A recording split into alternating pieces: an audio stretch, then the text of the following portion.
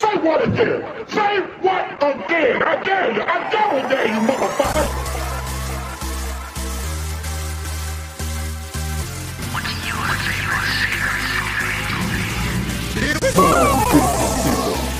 Welcome back to whatever.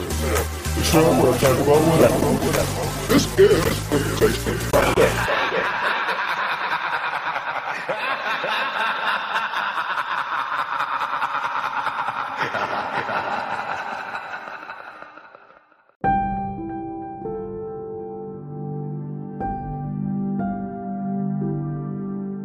Happy Halloween, my ghost ghouls and non-binary fools. Welcome back to Whatever, the show where we talk about whatever. My name is Cameron, and you guys may remember Edgar Allan Poe from your English class growing up, but in case you don't know, Edgar Allan Poe was an old storyteller / poet, and he's greatly associated with, emo people and like Halloween stuff. Most notably, the two stories that I'm going to read for you guys today, The Raven and The Telltale Heart. Two of my personal favorite. Now, I'm not a big poetry guy, but The Raven and Telltale Heart are both ones I really love, and, it fits the spooky aesthetic. So, like I said, yeah. And also, I'm going to read these off because the story ones that I did, you guys seem to really like, so why not do a special one for Halloween? So, without sounding like a broken record, today I'm going to read for you The Raven and the Telltale Heart by Edgar Allan Poe.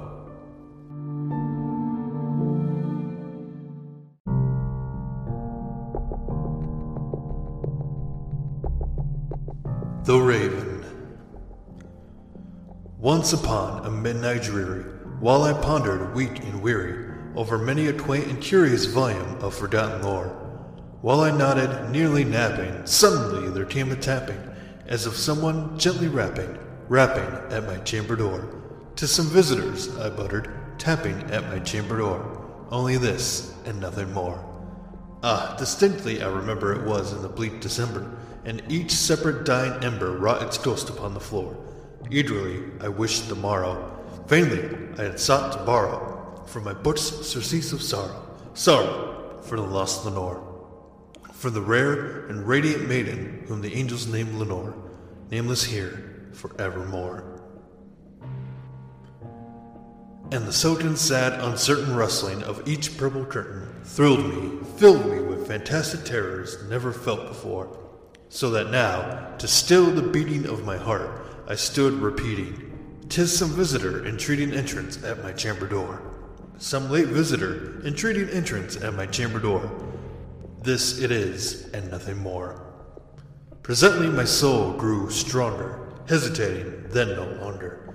"Sir," said I, "or madam, truly your forgiveness I implore, but the fact is I was napping, and so gently you came rapping, and so faintly you came tapping at my chamber door, that I scarce was sure I heard you. Here I opened wide the door. Darkness there, and nothing more. Deep into that darkness peering, long I stood there wondering, fearing, doubting, dreaming dreams no mortal ever dared to dream before. But the silence was unbroken, and the stillness gave no token, and the only word there spoken was the whispered word, "Lenore." This I whispered, and an echo murmured back the word, "Lenore, Lenore, Lenore, Lenore, Lenore, Lenore." Merely this, and nothing more. Back into the chamber turning, all my soul within me burning. Soon again I heard a tapping somewhat louder than before. "Surely," said I, "surely that is something at my window lattice. Let me see, then, what threat is, and this mystery explore. Let my heart be still a moment and this mystery explore. 'Tis the wind, and nothing more." Open here I flung the shutter, when, with many a flirt and flutter, in there stepped a stately raven of the saintly days of yore.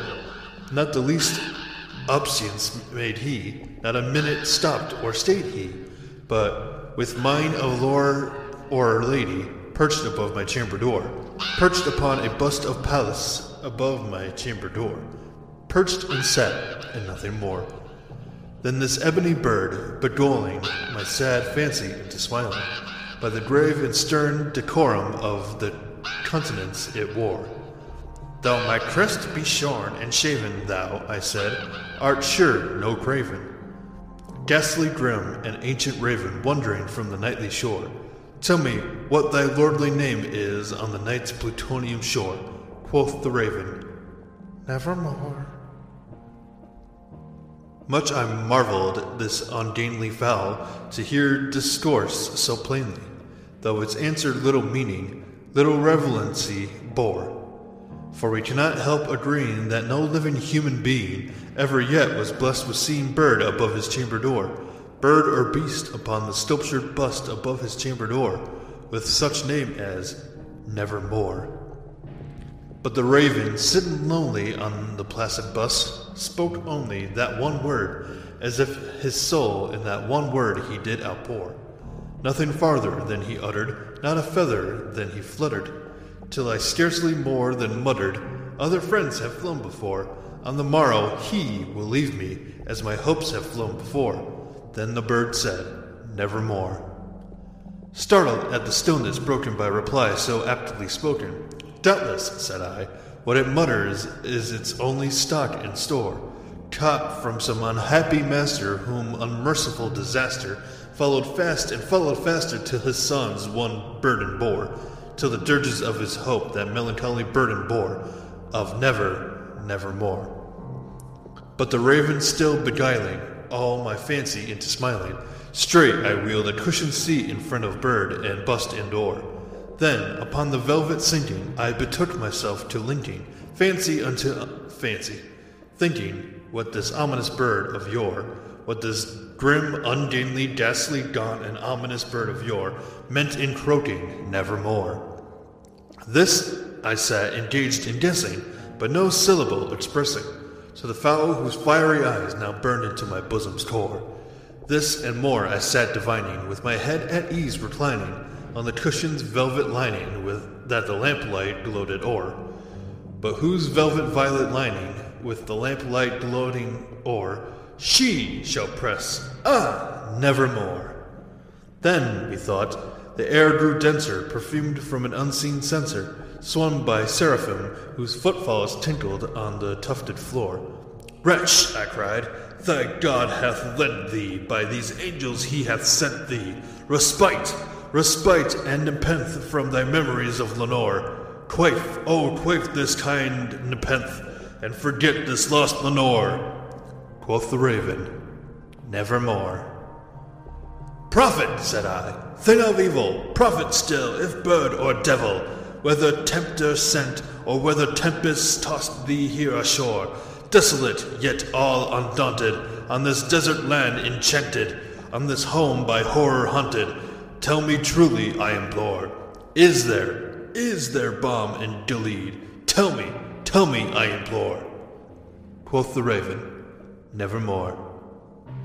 Prophet, said I, thing of evil, prophet still, if bird or devil, by that heaven that bends above us, by that God we both adore, tell this soul with sorrow laden if, within the distant Iden, it shall clasp a sainted maiden whom the angels name Lenore, clasp a rare and radiant maiden whom the angels name Lenore. Quoth the raven, Nevermore. Be that word our sign of parting, bird or fiend? I shrieked, upstarting. Get thee back into the tempest and the night's plutonium shore. Leave no black plume as a token of that lie thy soul hath spoken. Leave my loneliness unbroken. Quit the bust above my door. Take thy beat from out my heart, and take thy form from off my door. Quoth the raven, Nevermore. And the raven, never flitting, still is sitting, on the pallid bust of Pallas, just above my chamber door, and his eyes have all the seeming of a demon's that is dreaming, and the lamplights o'er him, streaming, throws his shadow on the floor, and my soul, from out that shadow that lies floating on the floor, shall be lifted nevermore.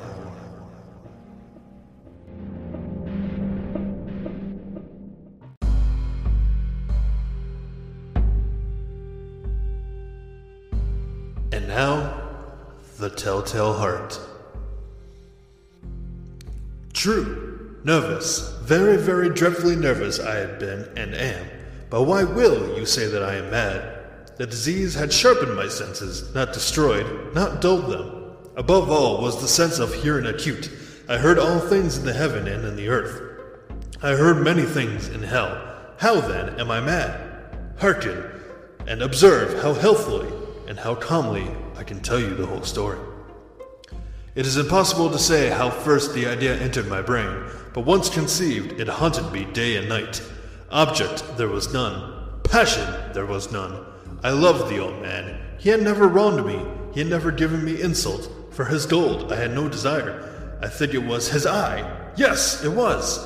One of his eyes resembled that of a vulture, a pale blue eye with a film over it. Whenever it fell upon me, my blood ran cold, and so by degrees, very gradually, I made up my mind to take the life of the old man, and thus rid myself of the eye forever. Now this is the point. You fancy me mad. Madmen know nothing, but you should have seen me. You should have seen how wisely I proceeded, with what caution, with what foresight, with what dissimulation I went to work.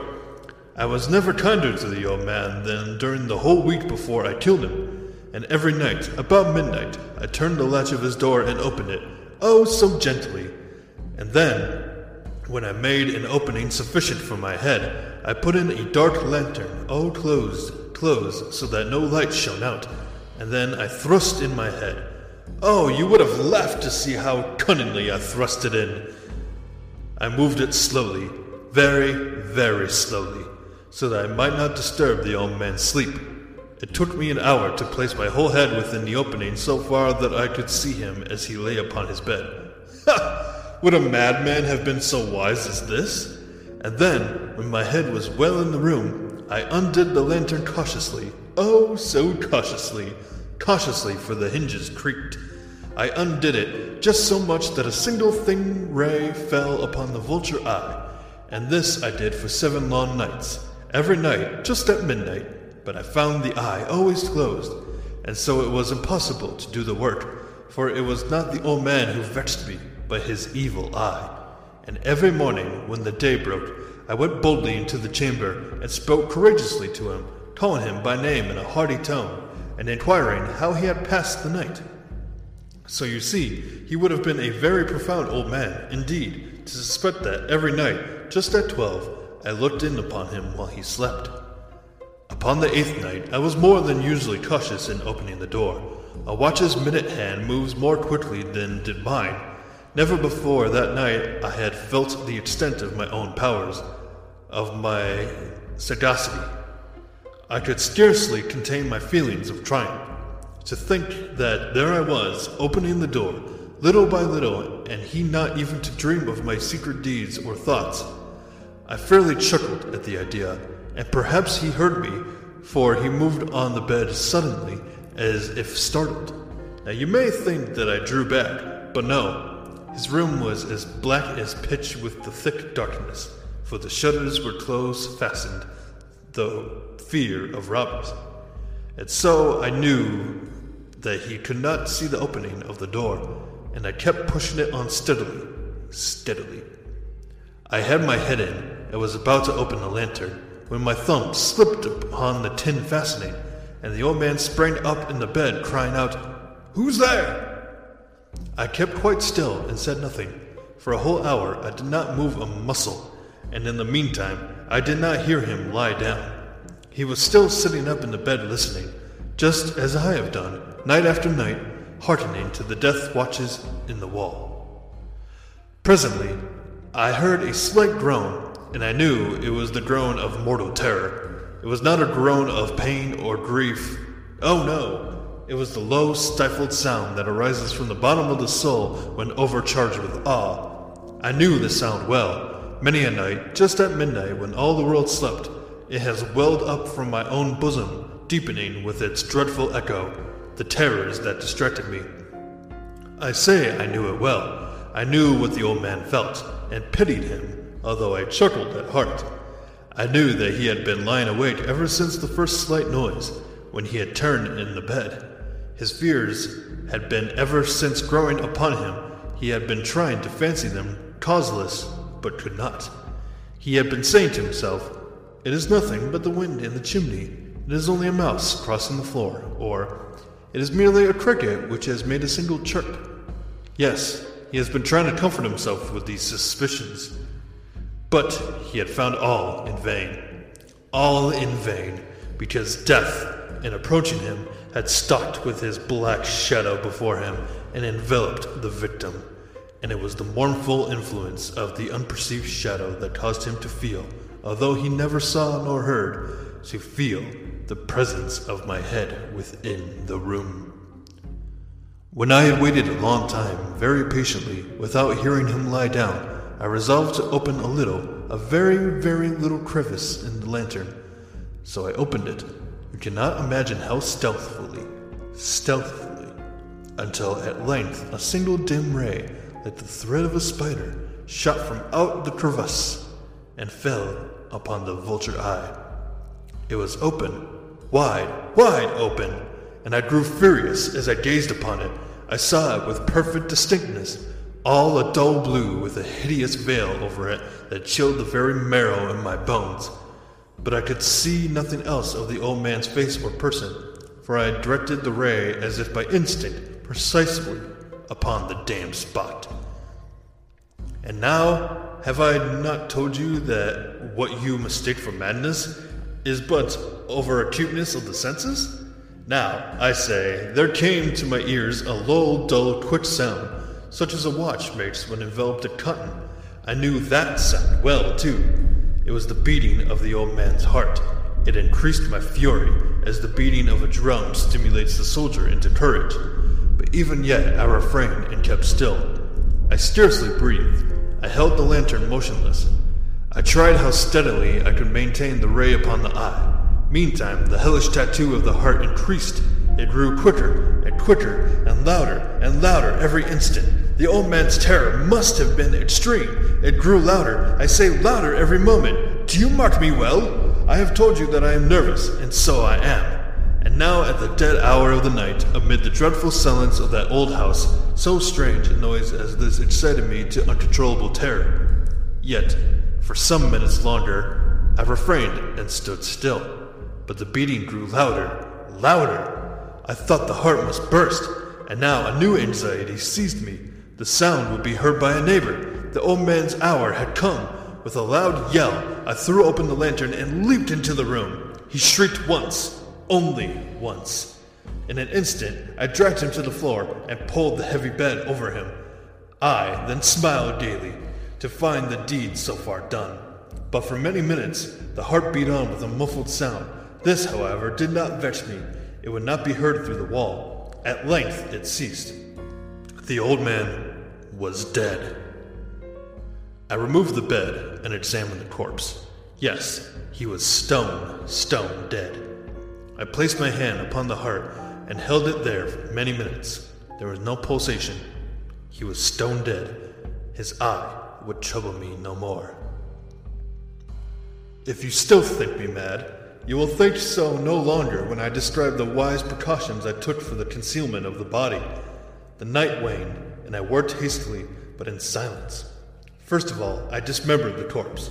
I cut off the head, and the arms, and the legs.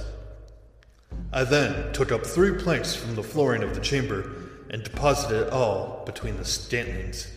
I then replaced the board so cleverly, so cunningly, that no human eye, not even his, could have detected anything wrong.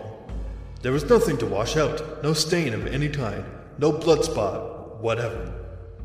I had been too wary for that. A tub had cut all. When I had made an end of these labors, it was 4 o'clock, still dark as midnight. As the bell sounded the hour, there came a knocking at the street door. I went down to open it with a light heart. For what had I now to fear? There entered 3 men who introduced themselves with perfect suavity as officers of the police. A shriek had been heard by a neighbor during the night. Suspicion of foul play had been aroused. Information had been lodged at the police office, and they, the officers, had been deputed to search the premises. I smiled. For what had I to fear? I bade the gentleman welcome. The shriek, I said, was my own in a dream. The old man, I mentioned, was absent in the country. I took my visitors all over the house. I bade them search well. I led them, at length, to his chamber. I showed them his treasures, secure, undisturbed. In the enthusiasm of my confidence, I brought chairs into the room, and desired them here to rest from their fatigues, while I myself, in the wild audacity of my perfect triumph, placed my own seat upon the very spot beneath which reposed the corpse of the victim. The officers were satisfied. My manner had convinced them. I was singularly at ease. They sat, and while I answered cheerily, they chatted of familiar things. But, ere long, I felt myself getting pale and wished them gone. My head ached, and I fancied a ringing in my ears. But still they sat and still chatted. The ringing became more distinct. It continued and became more distinct. I talked more freely to get rid of the feeling, but it continued and gained definitiveness, until, at length, I found that the noise was not within my ears. No doubt I now grew very pale, but I talked more fluently and with a heightened voice, yet the sound increased. And what could I do? It was a low, dull, quick sound, much such a sound as a watch makes when enveloped in cotton. I gasped for breath, and yet the officers heard it not. I talked more quickly, more vehemently, but the noise steadily increased. I arose and argued about trifles in a high key and with violent gesticulations, but the noise steadily increased.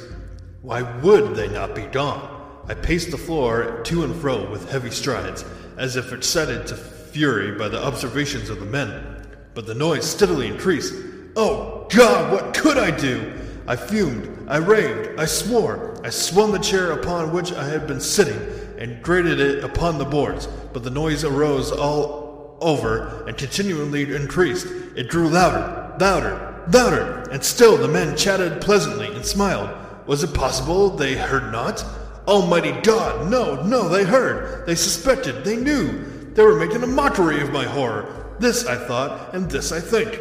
But anything was better than this agony. Anything was more tolerable than this derision. I could bear those hypocritical smiles no longer. I felt that I must scream or die. And now, again, hark, louder. Villains, I shrieked, dissemble no more. I admit the deed. Tear up the planks. Here, it is the beating of his hideous heart.